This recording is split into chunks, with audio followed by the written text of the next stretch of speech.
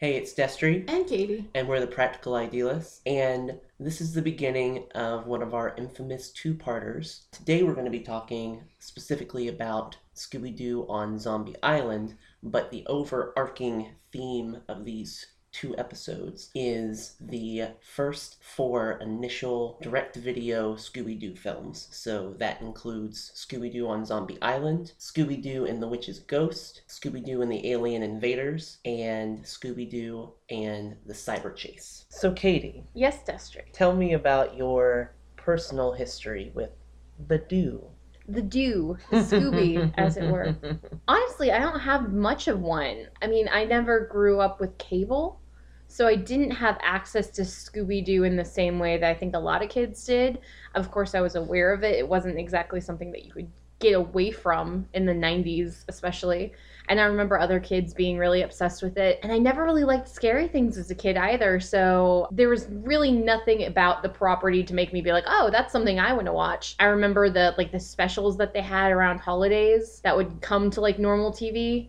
And I remember all of the merchandise that was everywhere. But yeah, I mean, I never really watched it that much as a kid. It was just sometimes if I was over at my grandmother's house and she would have Cartoon Network on or something, it would be on there. Well, and I remember when the movies came out, like the live action movies. Actually, I just now remembered this. I remember seeing the first live action movie at a drive-in. I remember my mom wanting to see it. I don't know why exactly, but I remember seeing the first one at a drive-in and my mom thinking it was really funny. And I was like vaguely creeped out by it because again, like I never liked scary things as a kid, but I know that I must have seen both of them because there was two in theaters, but I only specifically remember seeing the second one at like a dollar theater, like right before it went on to DVD, nice. or it could have already been on DVD. But things were a lot slower back then because once it finishes in the cinema now, it's usually like less than a month of a wait between that and the DVD. Mm-hmm. But remember, back in like the late 90s, early 2000s, there was like 6 to 8 month delay for whatever reason. I never fully understood that. I just remember that theater was completely devoid of people except for me and my friend, I think. And I think even my friend got bored halfway through it and like went to the bathroom for like 40 minutes.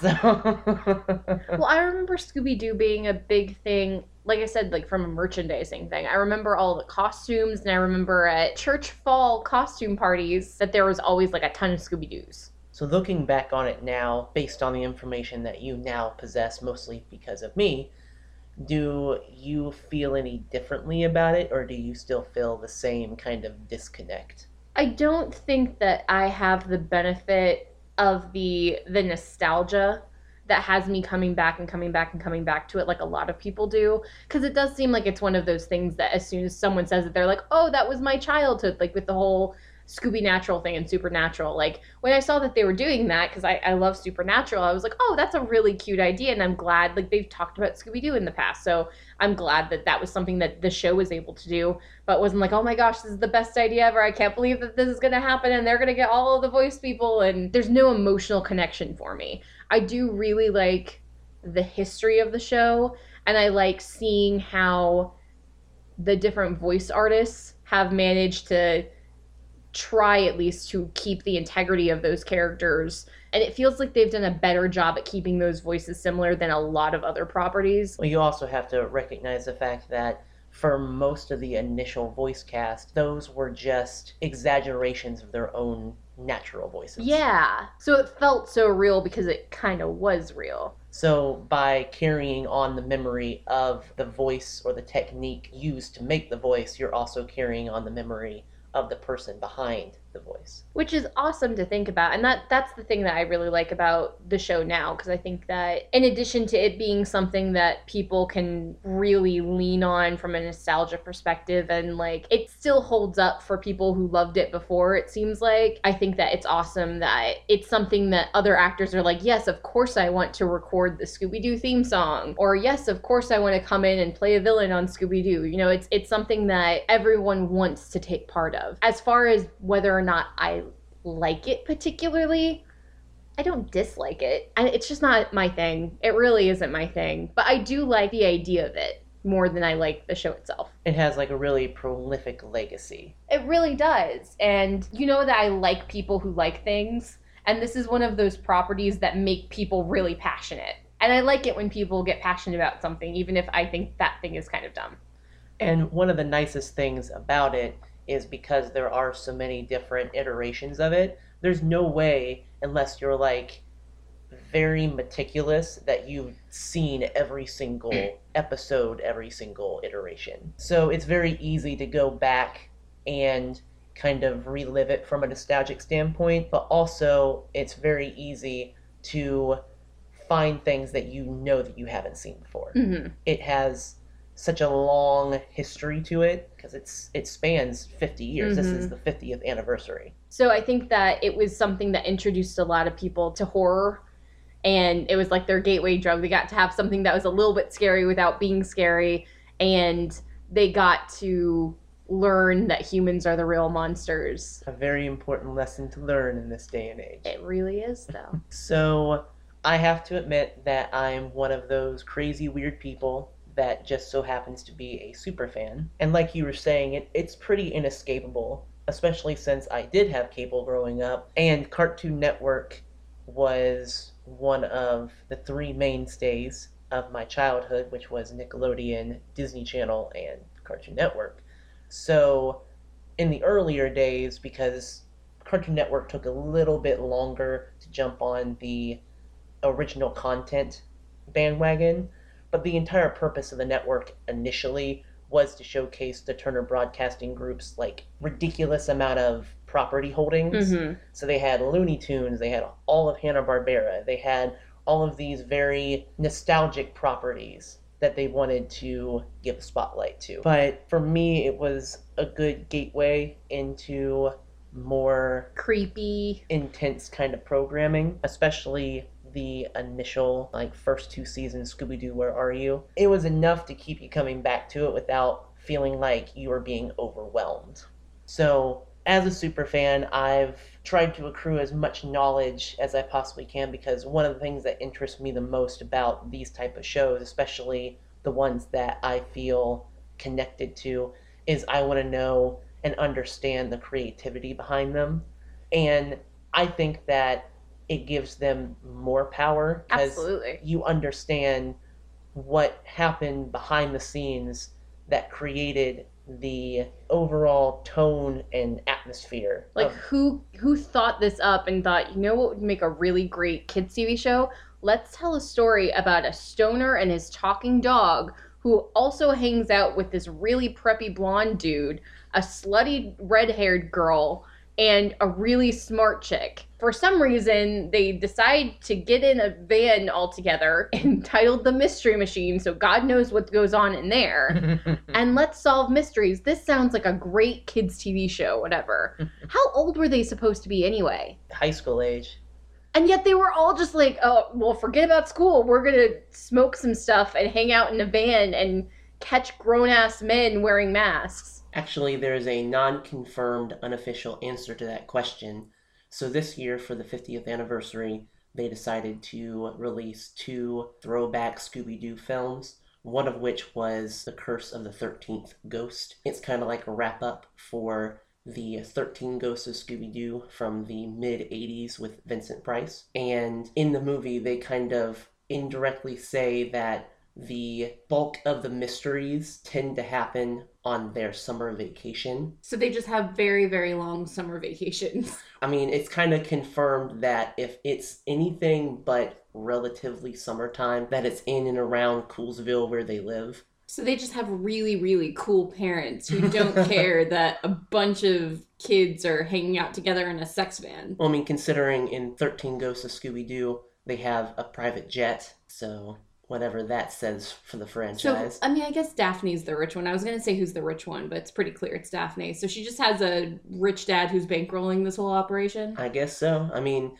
they never asked for payment for solving the mystery, so someone has to be. Unless it's under the table. But... And then the other thing that they released this year was actually a sequel to Zombie Island. I haven't seen it yet. mainly just because it seems like they're really trying to retcon the monsters are a real thing, which was the entire conceit of these first 4 movies. They actually just defer what happened in the original, and they make it seem like it's an unsolved mystery because it was too supernatural. Right. So now they're going back to resolve the already solved mystery because what we saw wasn't the real mystery. But I really do think it's cool that they brought back the 13 ghosts, especially since in the original series there's 13 episodes, but the first episode is the setup, so they only get to capture 12 of the 13 ghosts, which is why it actually needed a tag at the end to capture the final ghost, as opposed to a retread of the Zombie Island thing. Which again, though, if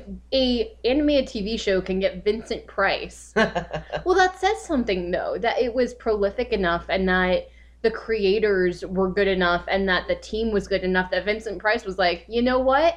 I'm going to do a kid's show. Mm-hmm. Like, that can't just have been an easy thing for them to be like, excuse me, Mr. Price, God of Horror, will you please come and do voices for a kid's show? He didn't need to do that. He has enough money. So I think that says a lot about a show that they would be able to get people like that to come on. I didn't even know initially that this year was the 50th until it was brought to my attention by 2 YouTubers that kind of gave me the inspiration to make this our Halloween podcast. And their names are Dr. Wolfula and Ryan Hollinger. And most of the research that I will be speaking about here shortly mainly came from Wikipedia and Scoobypedia.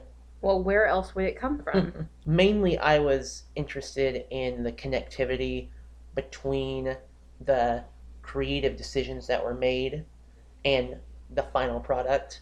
So a lot of what I have here as far as trivia is to that effect. So I think that we should go ahead and jump into talking about Scooby-Doo on Zombie Island, which came out in 1998. This was the first substantial Scooby-Doo property since a pup named Scooby-Doo ended in 1991.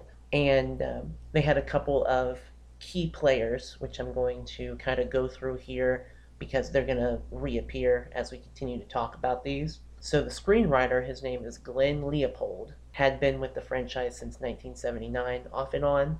He worked in-house at Hanna-Barbera. The director, which is Jim Stenstrom, was with the franchise since 1983, but he also remains involved in the franchise as a character designer. And he's one of the only ones, actually, that is still relatively involved with the franchise. Then you have Davis Doy, which that must have been an interesting name around the office. And I found some conflicting information about him because I couldn't find anything to substantiate this, but this is what Wikipedia listed it. Like, his role is that he was the head of Hanna-Barbera, which I think that there was more involved. I think that in this movie, he's actually referred to as the supervising producer. So essentially, I think what that is trying to say is that he was involved in spearheading the major property. And then we have Lance Falk,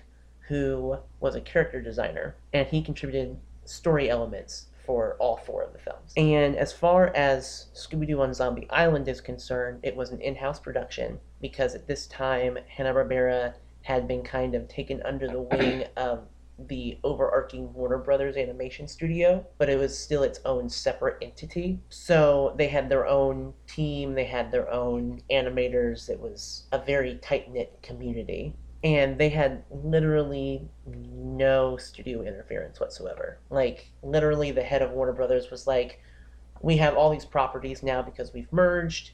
We want you to come up with a way to revitalize these properties.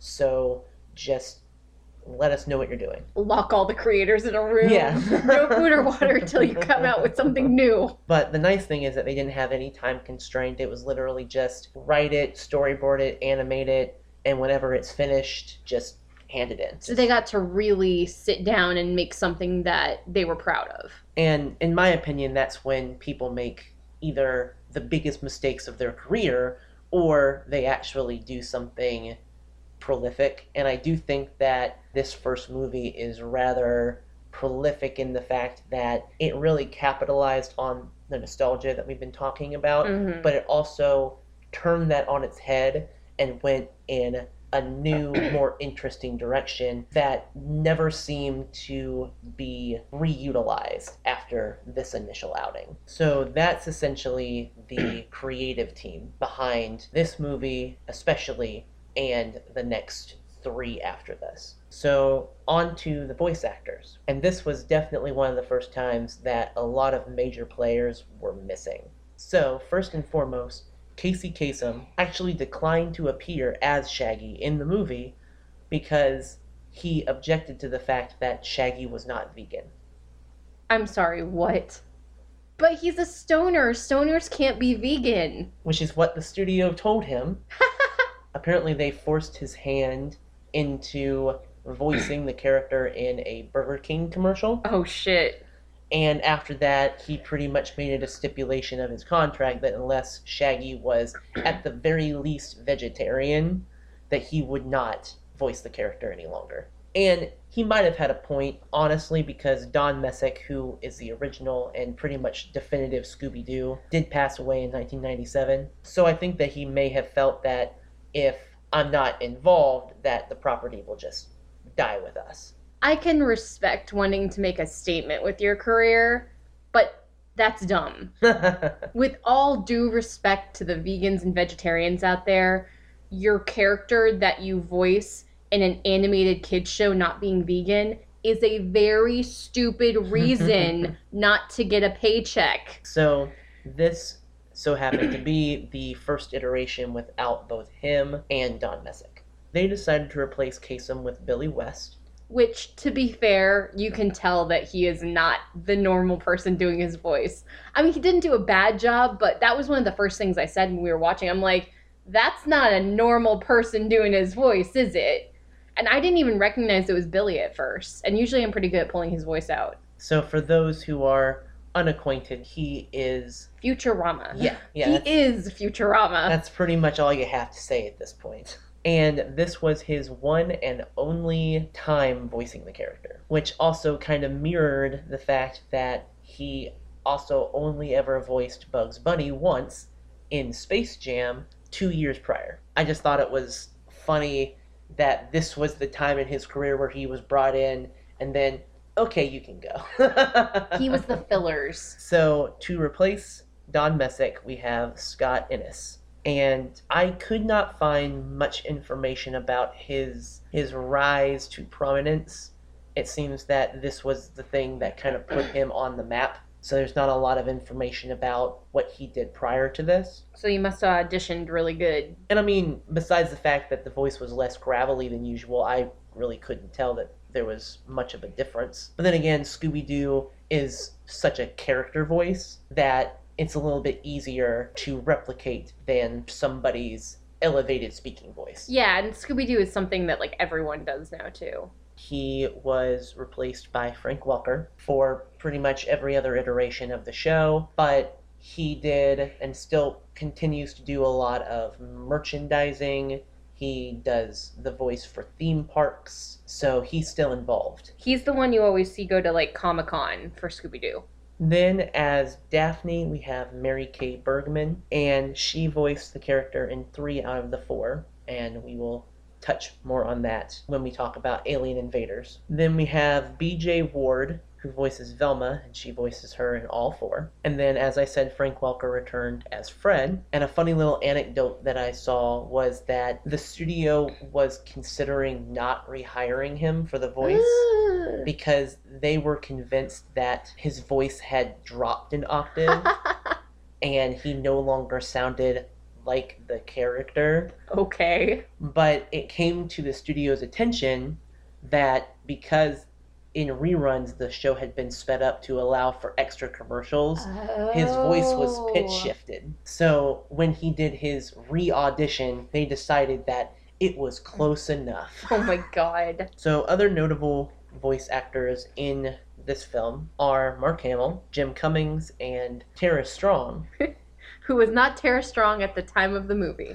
Her name was Tara Cherendoff. You know. And You had some strong opinions of Oh. Miss Tara Strong's Oh. voice in this. Well, I mean, first of all, as soon as she opened her mouth, I was like, oh, hey, it's Tara Strong, and you just laughed at me. From the very beginning of her character entrance, felt very strongly that this was not a voice that was suitable for a children's program. It sounded like a phone, a cam girl or something. Like we had some good old times coming up with some of the things that she was actually saying to Fred off camera on the side there, because that voice was not suitable for children, and it just got worse. I feel like it really got worse. The more southern she got, the more sexual it became. The other notable actress in the film was Adrienne Barbeau, which was Miss Linois. The funny anecdote I have about her is that she was in John Carpenter's The Fog about demon, ghost, zombie pirates. Gee, that sounds familiar. Right. So this is the second movie where she's involved with ghost zombie pirates. Zombie pirates, it's a thing. And who was she married to? Was it John Carpenter? Oh, yeah, she was married to John Carpenter. She was married to John Carpenter? Yes. Yeah, so... He must have really liked her performance. Sure, that's how she got the job. Yeah. So the animation was outsourced to a Japanese studio called Mook Animation, and they did these first initial 4 films and never again. So I don't know if they just enjoyed working with the initial creative team, and once they left the property, they just weren't interested, or if Warner Brothers just didn't want to pay them to continue working on the series. But yeah, so these are all animated by them. And Mook Animation has a lot of relatively prolific anime under their belt. It seems like they were really attached to all the backgrounds. Yes. I don't know if I was being crazy, but it seemed like everything was like, and look at more backgrounds. Have you noticed all of our background animations here? The backgrounds are very reminiscent of especially Scooby-Doo, Where Are You? Where they feel painted. I felt like the light was super anchored in Yes. a lot of those background images, which is something that I think that you see in a lot of Scooby-Doo. Like, they're very conscious of where the light is coming from. Mm-hmm. But I really noticed it in this movie, especially with all the fire and the candle that they had. The light placement was super important in this movie. And there's a very distinct definition between the backgrounds and the characters. Oh, yeah. Especially like in the original series, where the animation was limited, so it made it look a certain way. Mm-hmm. And I feel like they spent a lot of time recreating that with this film. Yeah, they tried to make it have the same look as the show. And I think a lot of that came from the fact that the original character designer that came up with the gang, Iwao Takamoto, actually returned to offer input and That's cool. storyboard. I liked the slightly updated character models. I liked the faces a lot better in this one. And I think that a lot of the distinction comes from the fact that they're supposed to be like actual adults in this one. Right. Like, it's pretty much a given that time has passed between their earlier exploits. Well, they and have this real one. grown-up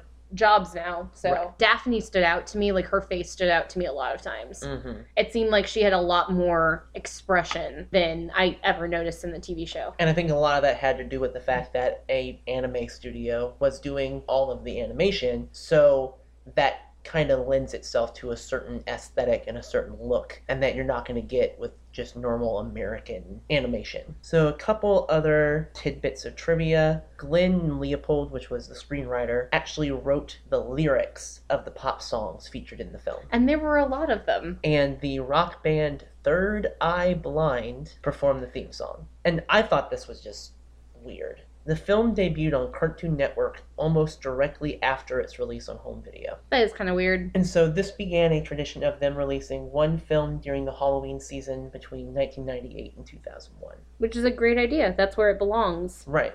I liked the story structure of this movie more than I thought I would. I definitely agree, because I was thinking about that, because this is a very non-traditional, non-linear It really is. Scooby-Doo property. I've never seen this movie before. Right. There were a lot of darker parts to it that I wasn't anticipating. Mm-hmm. And I liked that they gave all of the characters a chance to be grown-ups. I liked seeing, like, this is where we imagine them being as adults.